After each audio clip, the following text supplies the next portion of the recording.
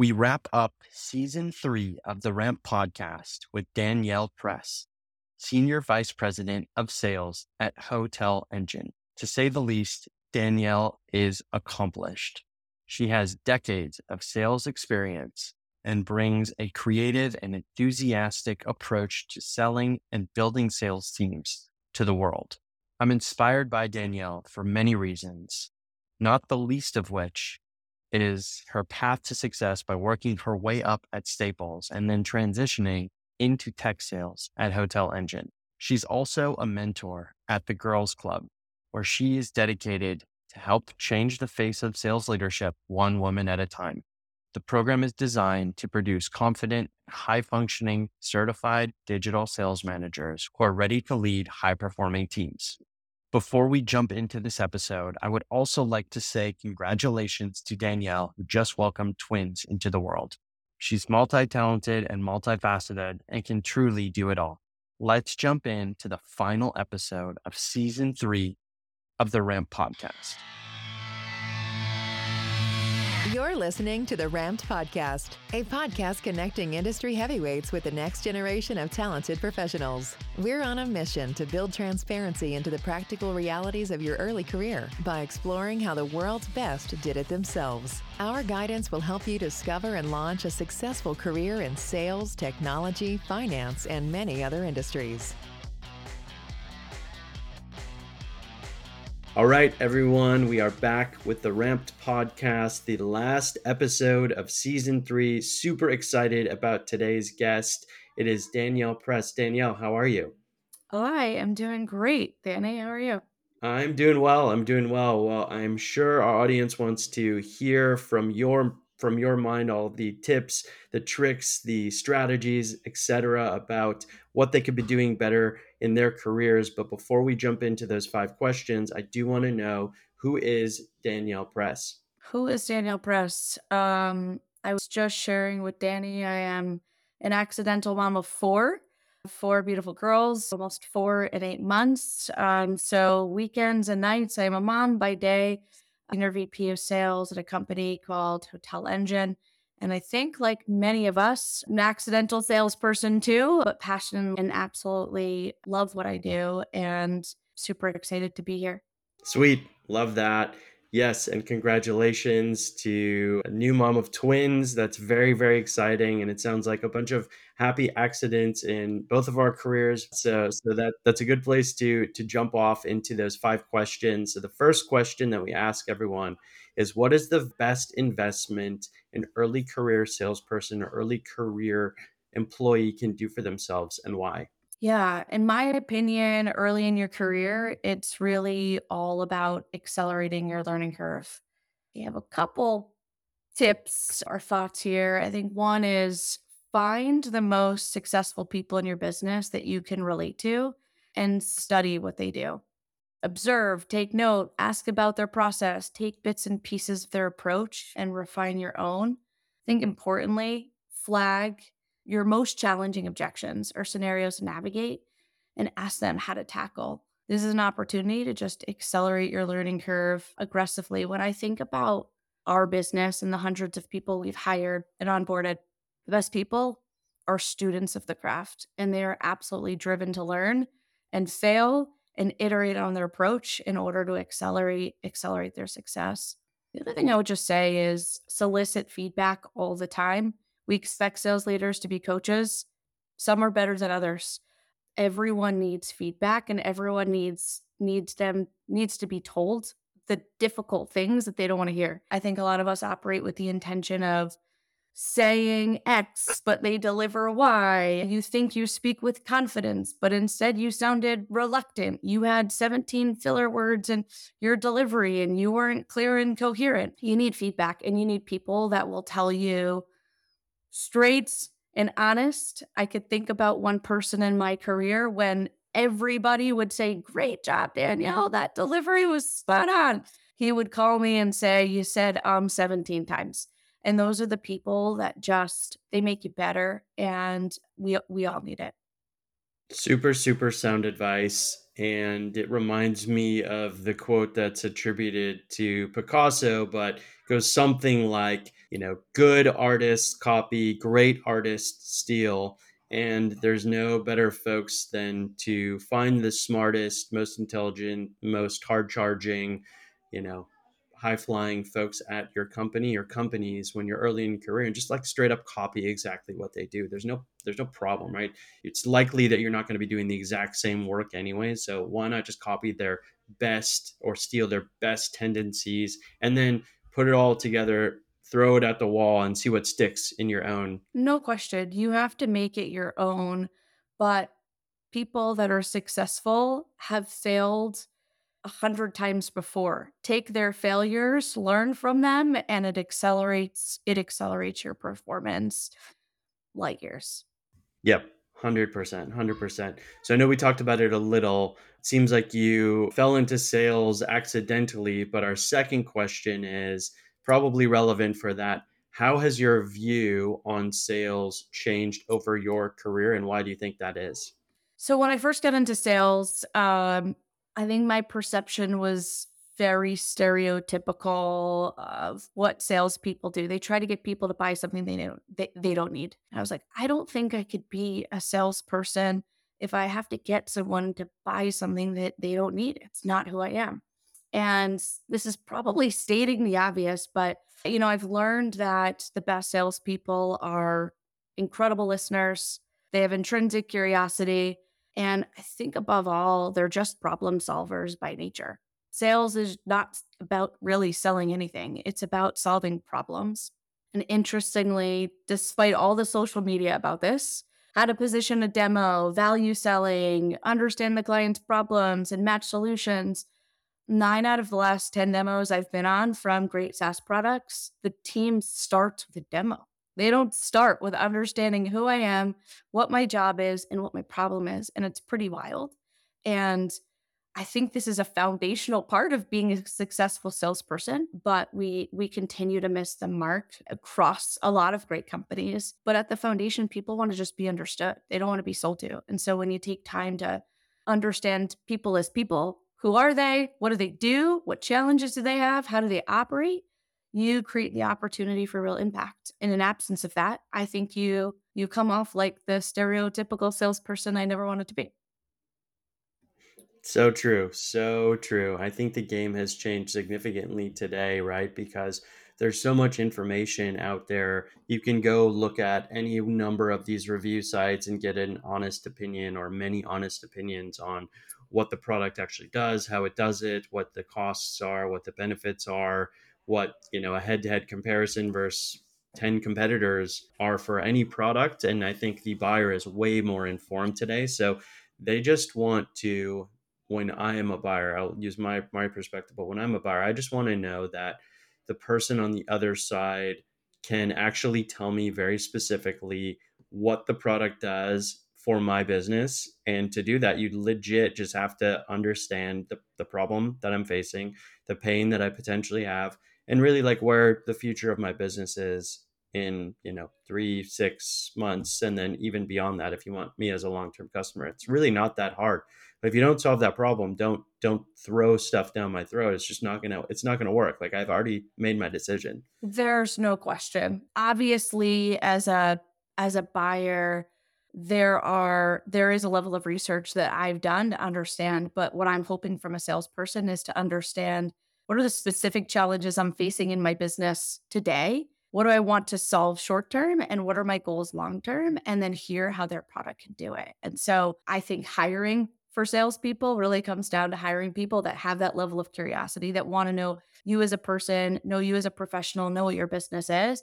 And the more you understand, the more, in my opinion, there's not a magic question, right? But if you have natural curiosity, then you start to understand where your product or solution can match the needs of, have the largest impact on the company you're trying to sell to.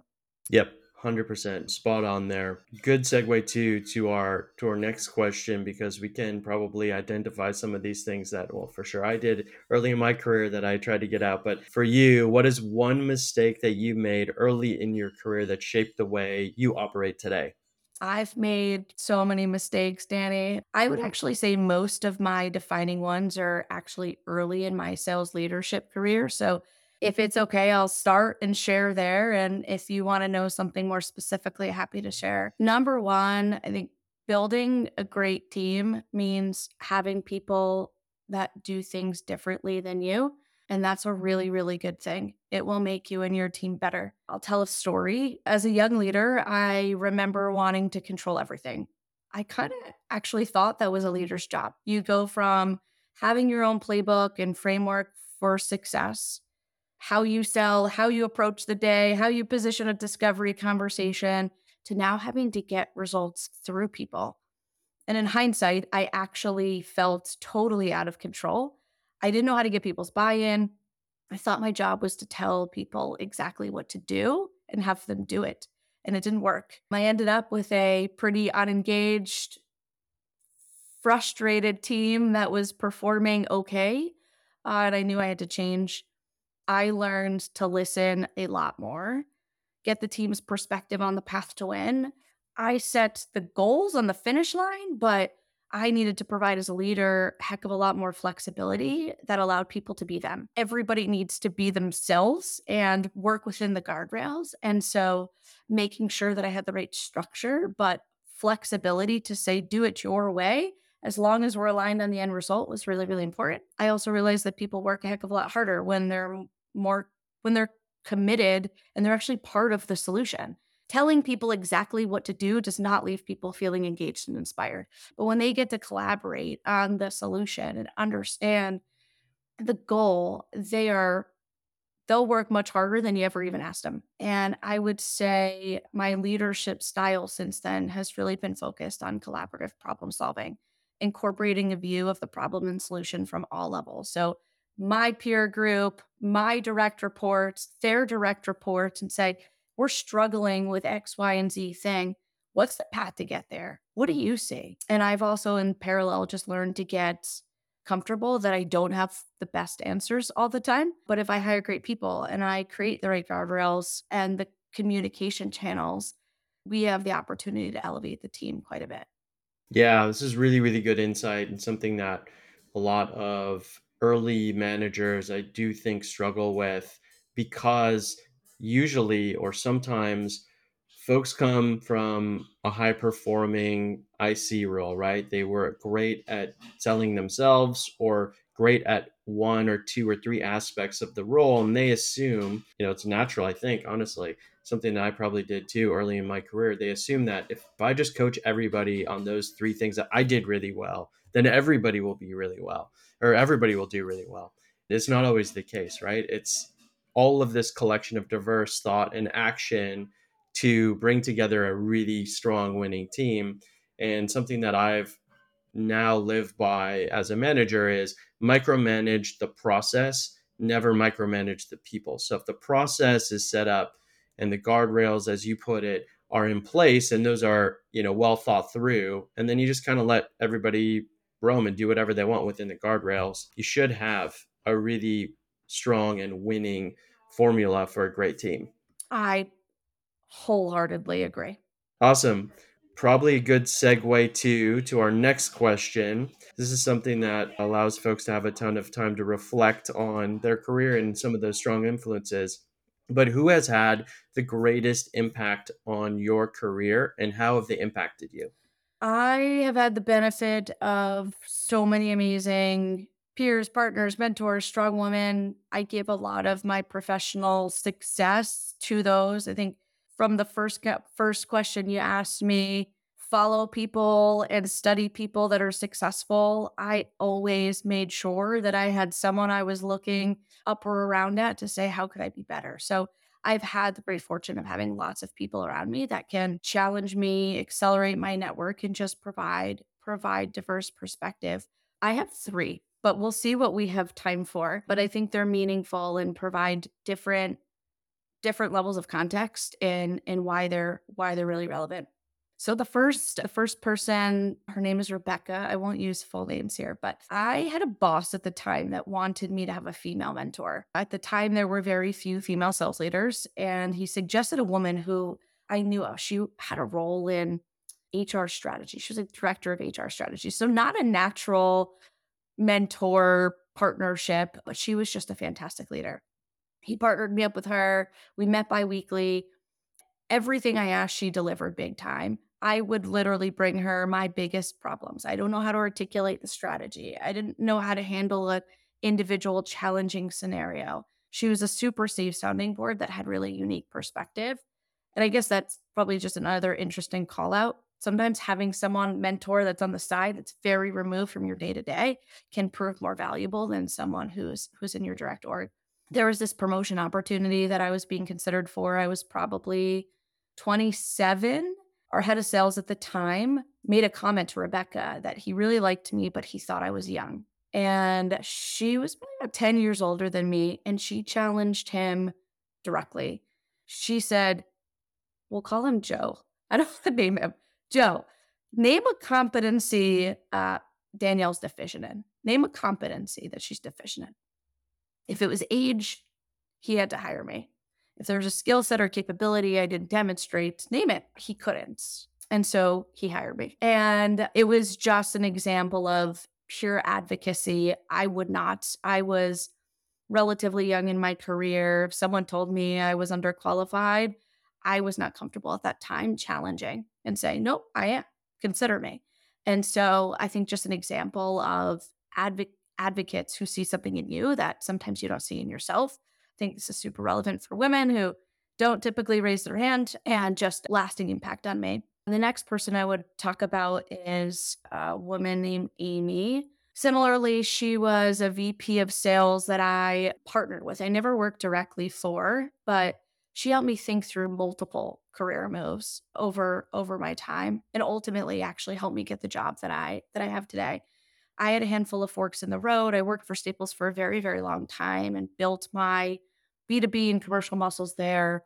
And I used Amy as a sounding board quite a bit on which path I should take.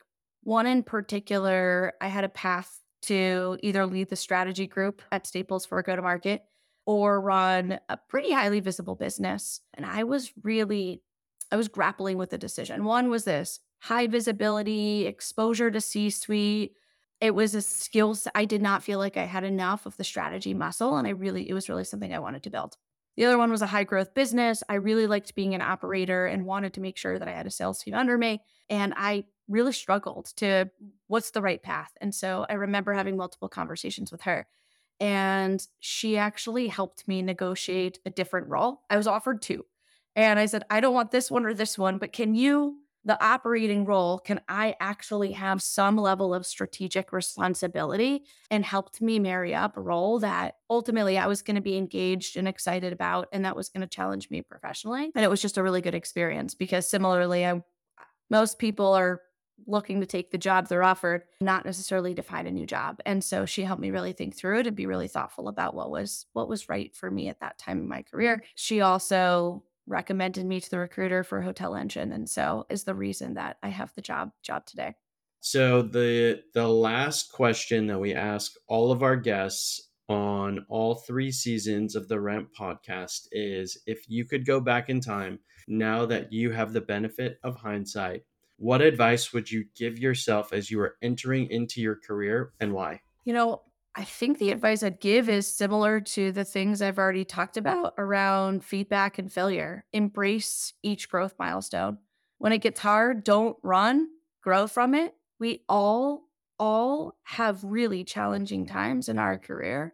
And the ones that are the most challenging are usually the ones that are the most defining. Stay humble, but build a trusted network of people that will accelerate your development. I think the trusted network piece is really, really important. Sometimes we think bigger is better.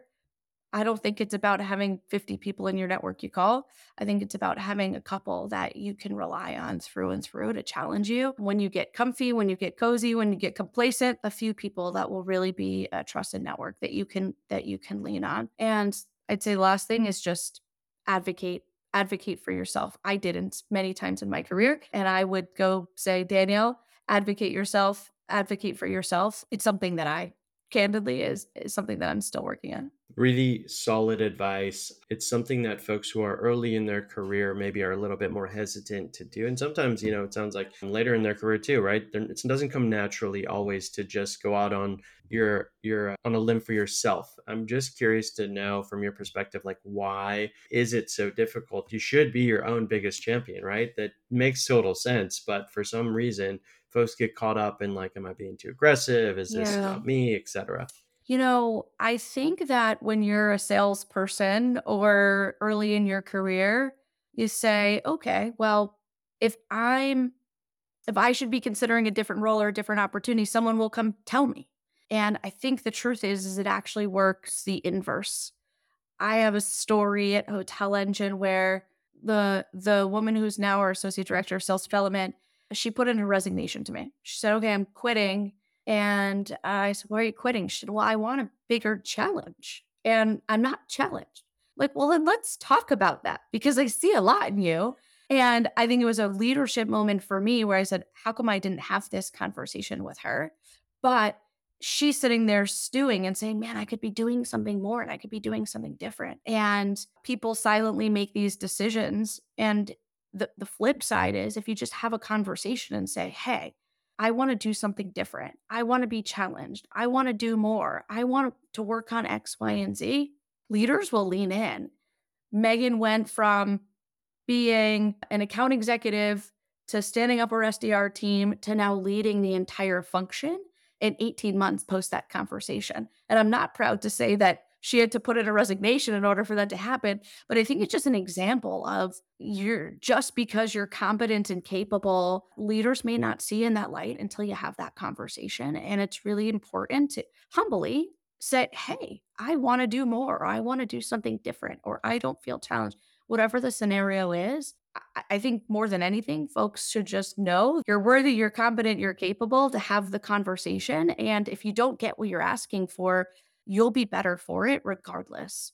Yeah, that's super super solid, tactical, and I love that you frame everything up in a story because it's really easy to understand, the inflection points, and proves to me not that you needed that at all, but that you're an exceptional sales leader. Storytelling is I think one of the best traits in people who lead effectively because everybody can kind of grapple around these stories. So, thanks for leaving us with that. It's a great place to leave the conversation. Where can folks find you if they want to reach out?